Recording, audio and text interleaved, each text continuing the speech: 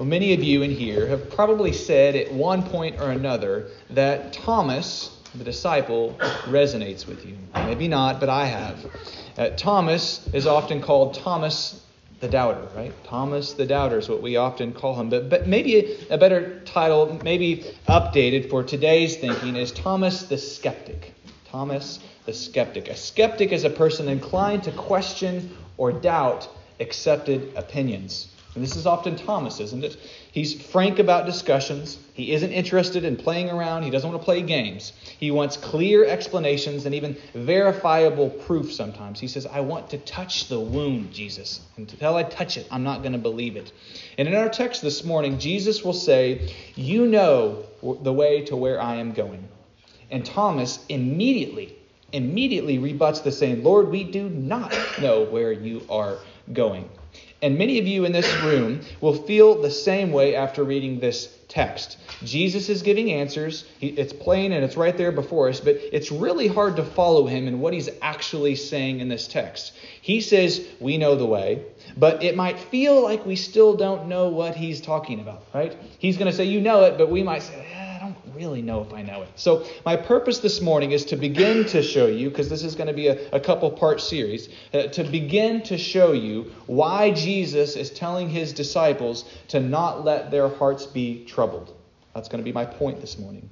There's a lot of misreading when it comes to this chapter, so I want to take it slow and break it down bit by bit into multiple sermons so that we can let the truth of it sink in. So we are going to read the entirety of the chapter because I want you to get the big picture view. I want you to see the whole context and even make some references throughout to other scriptures. But ultimately, we're just going to be looking at verse 1 and 2, even though there's a whole chapter we're going to read before us. So the text this morning is John chapter 14. We're going to look at the whole thing as we read it now and look at verses 1 through 31. These are the words of God. Let's give attention to it. Let not your hearts be troubled. Believe in God. Believe also in me. In my Father's house are many rooms. If it were not so, would I have told you that I go to prepare a place for you? And if I go and prepare a place for you, I will come again and will take you to myself, that where I am, you may be also. And you know the way to where I am going. Thomas said to him, Lord, we do not know where you're going. How can we know the way? Jesus said to him, I am the way and the truth and the life. No one comes to the Father except through me. If you had known me, you would have known my Father also. From now on, you do know him and have seen him. Philip said to him, Lord, show us the Father, and it is enough for us. Jesus said to him, have I been with you so long, and you still do not know me, Philip? Whoever has seen me has seen the Father. How can you say, show us the Father? Do you not believe that I am in the Father, and the Father is in me? The words that I say to you, I do not speak on my own authority, but the Father who dwells in me does his works. Believe me that I am in the Father, and the Father is in me, or else believe on account of the works themselves. Truly, truly, I say to you, whoever believes in me will also do the works that I do, and greater works than these will he do, because I am going to the Father. Whatever you ask in my name, this I will do, that the Father may be glorified in the Son. If you ask me anything in my name, I will do it. If you love me, you will keep my commandments. And I will ask the Father, and he will give you another helper to be with you forever, even the Spirit of truth, whom the world cannot receive, because it neither sees him nor knows him. You know him, for he dwells with you and will be in you. I will not leave you as orphans. I will come to you. Yet a little while, and the world will see me no more, but you will see me, because I live. You also will live. In that day you will know that I am in the Father, and you in me, and I in you. Whoever has my commandments and keeps them, he it is who loves me. And he who loves me will be loved by my Father, and I will love him and manifest myself to him. Judas, not Iscariot, said to him, Lord, how is it that you will manifest yourself to us and not to the world? Jesus answered him, if anyone loves me, he will keep my word, and my Father will love him, and will come to him, and will make our home with him. Whoever does not love me does not keep my words, and the word that you hear is not mine, but the Father's who sent me. These things I have spoken to you while I am still with you. But the Helper, the Holy Spirit, whom the Father will send in my name, he will teach you all things and bring to your remembrance all that I have said to you. Peace I leave with you. My peace I give to you. Not as the world gives do I give to you. Let not your hearts be troubled, neither let them be afraid. You heard me say to you, I'm going away and I will come to you. If you loved me, you would have rejoiced, because I am going to the Father, for the Father is greater than I. And now I have told you before it takes place, so that when it does take place, you may believe. I'll no longer talk much with you, for the ruler of this world is coming. He has no claim on me. But I do as the Father has commanded me, so that the world may know that I love the Father. Rise, let us go from here. The word of God for his people. Let's pray. Father, that's a lot of scripture. We pray that you would help us this morning to be able to get a big picture idea about this whole chapter as we start with just the couple verses at the beginning. I pray you'd open our hearts. I pray that we would be receptive. Lord, we know that the only way that we're going to be able to make sense of these words on this page is to be able to unite with you by the power of your Holy Spirit. So, Lord, we ask that you would illuminate the text so that we might be able to see what is clearly being said to us. We pray that our hearts would be in the right place. And Lord, we pray that you would apply these truths to our lives so that we might be able to live faithfully in your kingdom. We ask all these things in the strong name of Jesus. Amen. So, as I said, this chapter is going to take multiple sermons to cover all the ground here. So I wanted to start with just these two verses that might be the biggest hurdle for many of us to get over. It may seem like we're not covering much ground, but unless we can answer these two questions, I do not think that we can make sense of the rest of the chapter. And the two questions that we're going to be answering today are, number one, why should we not let our hearts be troubled? That's the question that we're going to ask. Why should we not let our hearts be troubled? And number two, what is the Father's house with many rooms? Okay, these two questions we're going to ask, and we'll start with the second first. What is the Father's house with many rooms? By show of hands, I'm just curious, how many of your translations say the Father's house with many mansions? Maybe about half. Okay, so some people are seeing rooms, some people are seeing mansions. And many of you in here, including myself, have read this passage about the mansions as if it referred to heaven. We're thinking heaven, right? Preachers have pumped up this imagery of you having this beautiful mansion to live in, right? You're going to live there and it's going to be really beautiful. But let me be Thomas for a second. Let's be Thomas the skeptic and ask a couple questions about the assumptions that people may have made. Well, first, is mansion really the best translation for today? The Greek word used here for mansion is monai, which most translations translate as rooms or dwelling places today. The King James is a little bit dated, 1600s. So some of the new modern translations, they say room or dwelling place. Okay. Now, the same Greek word, monai, is used later in the text in verse 23. Okay. In verse 23, it says this. It says, Jesus answered him, if anyone loves me, he will keep my word, and my Father will love him, and we will come to him and make our home with him. Make our home with him. Okay? The ESV says home. The King James says abode. This time seems a lot more humbler than mansion, right? Abode makes a lot more sense. So the ESV says room and King James says mansion. What are we to do with this? Well, you might be wondering where the mansions even came from in the first place. How did we get here? Well, it was actually an English translation that was heavily influenced by the Latin Vulgate. That was one of the translations that they heavily considered when they're translating the Bible. And in the Latin translation, it says, I'm going to try to say this right, mansions. Okay, I don't speak Latin. We need Greg here today. He actually teaches Latin. So I'm gonna botch the way that I say this. But basically, it's spelt the exact same way, only there's an E between the N and the S and mansions. Anyway, basically what we see is this comes from a Latin word. And at this point, this word simply meant dwelling place. Back in the Latin Vulgate, it just meant a dwelling place and an abode, kind of a home. And it's also from which we get the word manse.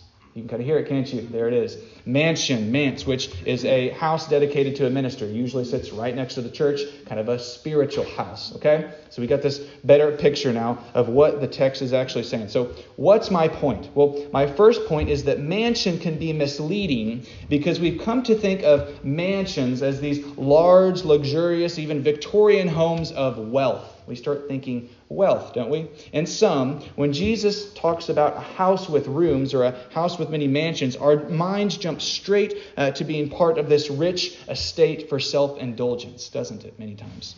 Okay? And even if we don't think of a modern-day mansion, we might be tempted to think, lots of rooms, right? I like my space. Okay? That kind of thing. Like, heaven would be great where I'm not around other people. I wouldn't like if I had to live around other people. So naturally, we've not only assumed it must be talking about heaven, but further we've taken another step and said that heaven is essentially a place of luxury tailored to me. It's a place where I get what I want. So we've read this, let not your hearts be troubled. One day you'll be rich and retired, essentially. Okay? That's really what the American gospel has led us to believe. So obviously, there's some heart issues, right? If we've come to believe this, maybe our hearts aren't in the right place, and that's informed the way that we have read this text. So let's think about how much sense this actually makes. Jesus is speaking to heart-sick individuals here. Look at verse 1. Let not your hearts be troubled. Okay? So they're heartsick. Why is it that we have read Jesus' cure for the heartache as riches? The very thing that Judas just left Jesus to betray him for, right? Maybe he's not saying, let not your heart be troubled, there's going to be riches or something better on the other side. How comforted would you be? Think about this. If your loved one said that they were about to leave, they were about to die maybe, and you expressed your heartache to them. My heart's troubled. I love you. We've been together all these years. And that person said, don't worry. My Father's rich, and there's going to be a great inheritance for you. Right? That wouldn't bring you much comfort to your troubled heart, would it? But that's essentially the way that many of us have incorrectly read this passage. The comfort is ultimately rooted in things, not in Jesus himself. Okay? The healing balm of heartache, of a sick heart, is not mammon. It's not money. It's the abiding presence of Christ. That is where you get your comfort. That's the kind of the comfort and presence that will never leave you or forsake you, right? In those hard times when your hearts are troubled, that's what you need. The heart, the kind that hears your every prayer, the kind that not only looks down from heaven at your sorrow, knows what you're going through because he sees it, but the kind that actually came to live in it. That's the Jesus that we know. That's the presence that these disciples are fearing is going to leave them.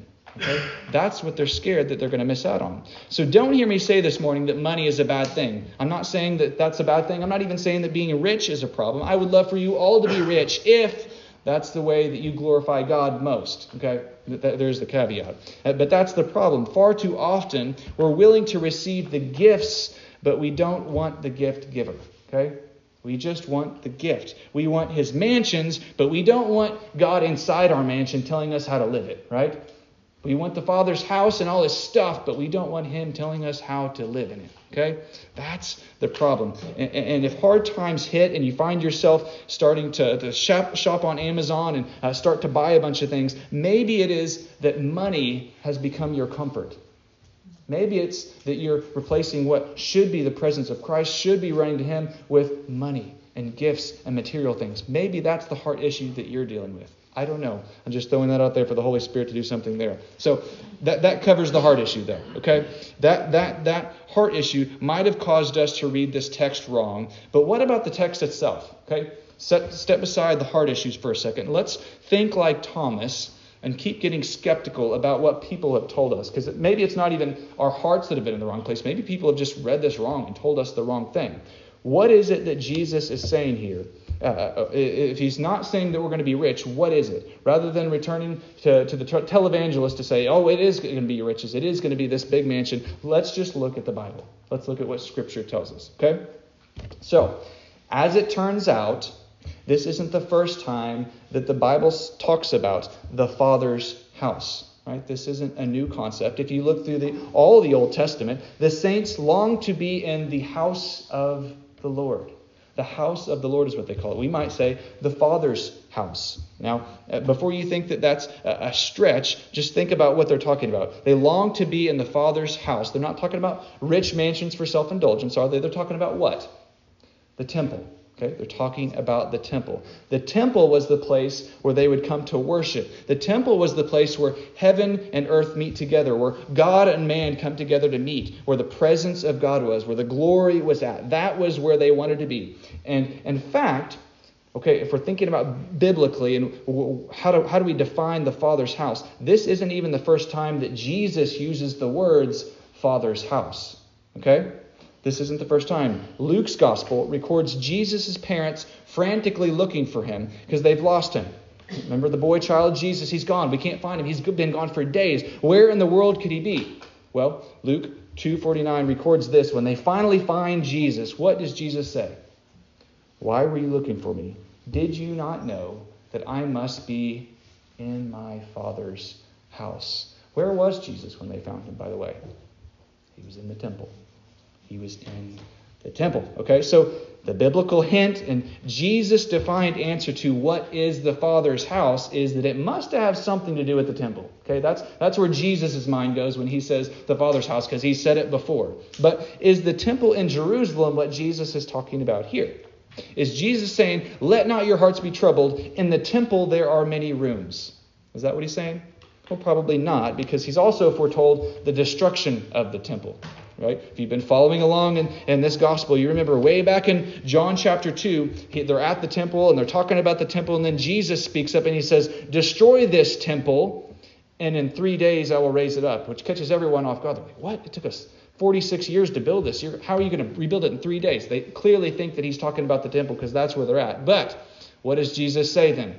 It says that he is not talking about the temple physically. He's talking about the temple of his body. Okay?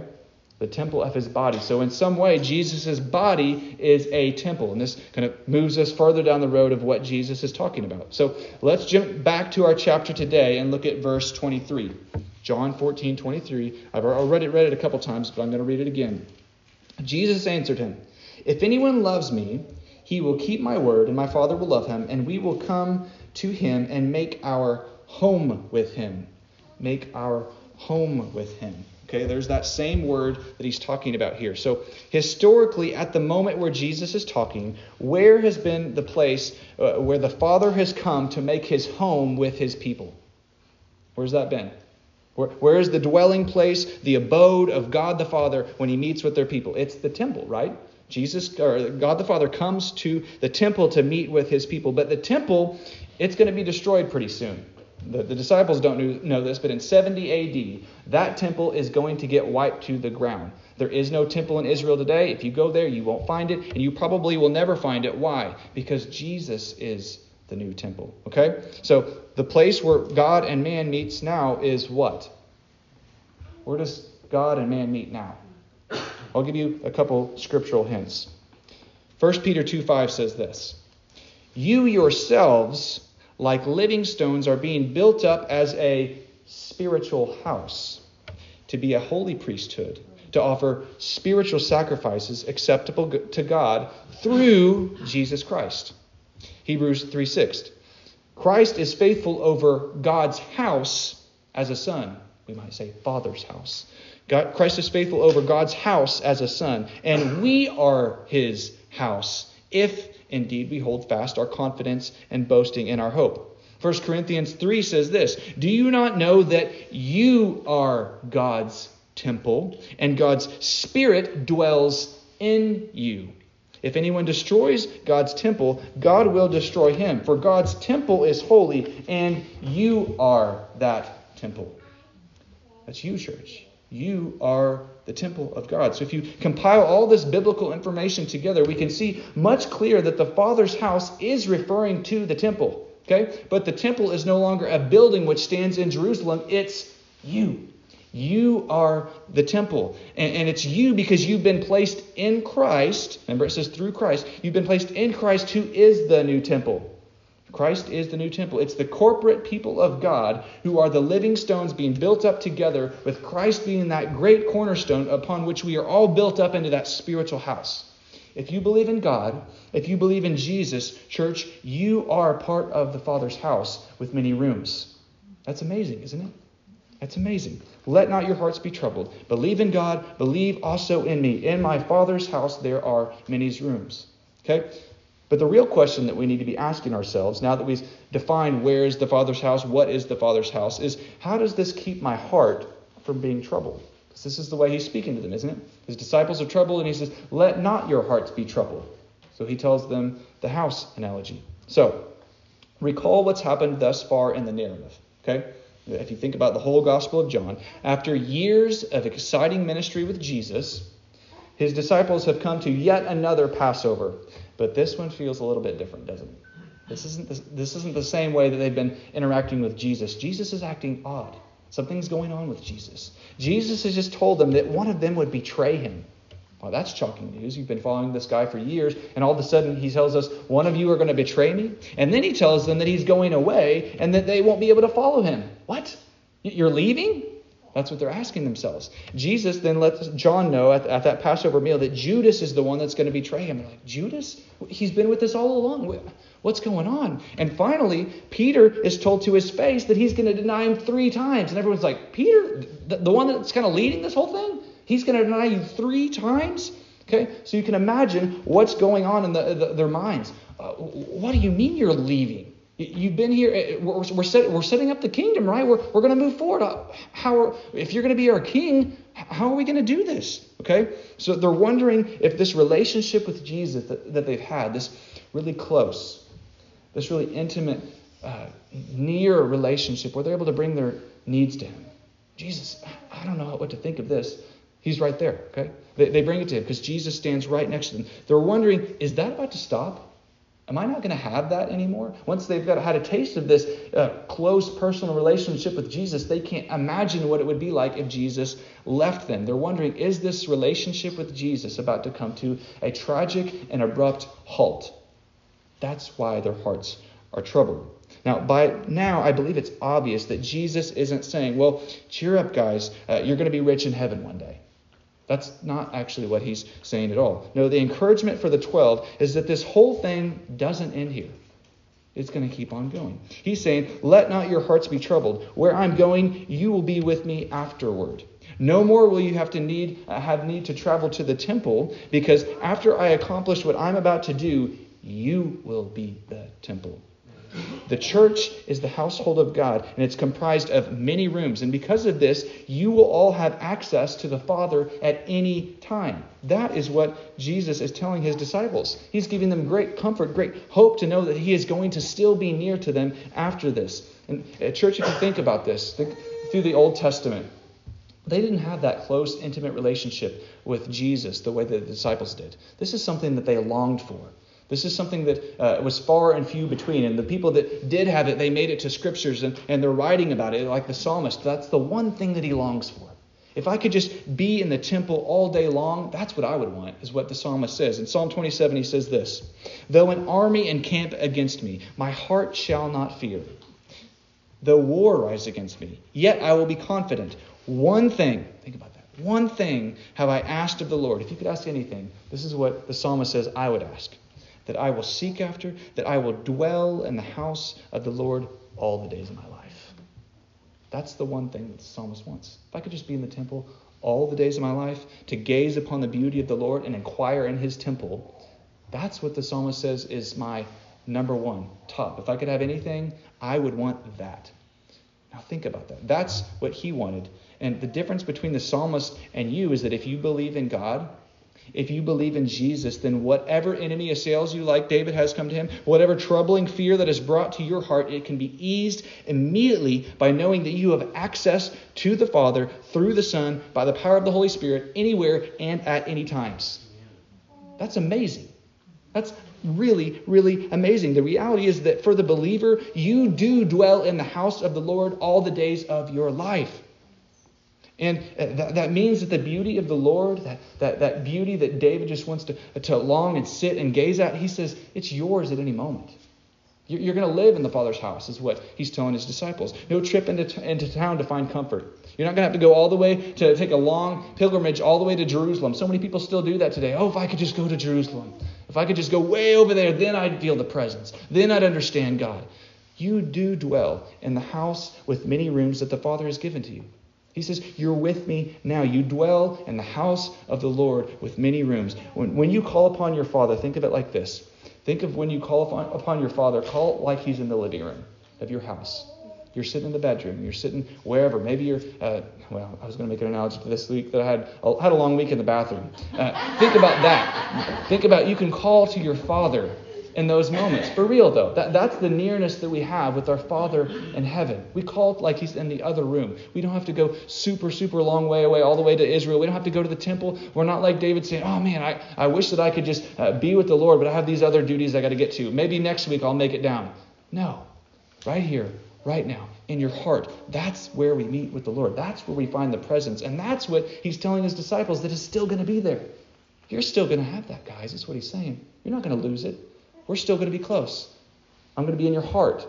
And that's actually going to be real to you. You're going to have a real emotional experience. Psychologically, you're going to have peace. I'm going to be able to lead that with you, is what he's saying. So, we've answered these two questions for the day. What is the Father's house with many rooms? It's you, which is pretty surprising if you think about it. The time has come where the true worshipers don't have to go to this mountain or that mountain, as it says in John chapter 4. We're going to worship here, okay? And number two, why does this bring you comfort? Why does this keep your heart from being troubled? Because we have direct access to God the Father anywhere and at all times, which is an amazing thing. We worship in spirit and truth right here in our own bodies, who are offered as living sacrifices. We're able to offer our living as a sacrifice in a temple because we are living in the temple at all times. Think about that. That's how we offer those spiritual sacrifices. That's the way that we normally live our lives, as if we are in the temple, because we are the temple. Okay? But perhaps the most striking takeaway from this is that the Father's house with many rooms isn't talking about heaven like we've been told that it was, right?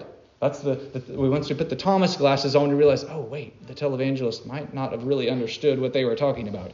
Okay? So that's a little bit shocking. But if you keep reading on, think about this. The word heaven is not even mentioned once in this whole chapter. Did you hear the word heaven? No.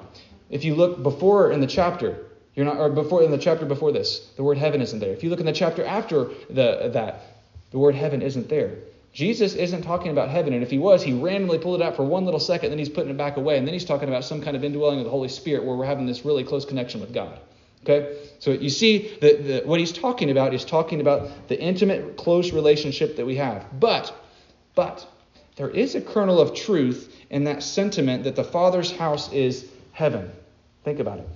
Because the temple, the Father's house, is the place where heaven and earth meet, where God and man dwell together, there is this sense in which the Father's house is on earth as it is in heaven in you.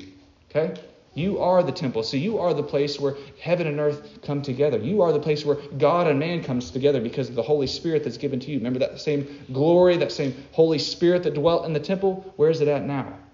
It's in you, which kind of gets into what we'll talk about next week, but I'll save that for then. So we've answered these questions now, and we can move forward with more questions like, how is it true that we are the temple? Okay, how can we be the temple of God, the place where heaven and earth meet? And how does that further knowledge of this truth, that somehow we are that temple, how does that increase our comfort even more to where Jesus is saying, I'm going to leave you a helper, I'm going to leave you peace, I'm going to give you all these things that actually makes it better. That's what we'll get at in the coming sermons. I'm excited. Ready? All right. We'll go there next week, and I'm looking forward to it. Let's pray. Father, we are thankful that your word is so deep and rich. And Lord, we are so thankful, most of all, as we look at this, that you are so kind to leave us your presence. We thank you that whatever troubling days we may experience, however far we often feel from you, we thank you that you will always be close to us through the indwelling of the Holy Spirit that you've gifted to those who believe in you. Lord, I pray that we would tap into that today. Lord, I pray that you would address any heart issues that we might have where we find our comfort in other places than your presence. Lord, I pray that you would forgive us for the ways that we've clung to material goods, thinking that that will give us the comfort that we need. Lord, help us to look to your word to direct us in the ways that our hearts need to be pointed. We thank you that you do that. We thank you for your Holy Spirit, the same Spirit that inspired the words. He's with us now. He's in our presence and also indwells those who believe in you. We're thankful today, Lord. We pray these things in Jesus' name. Amen.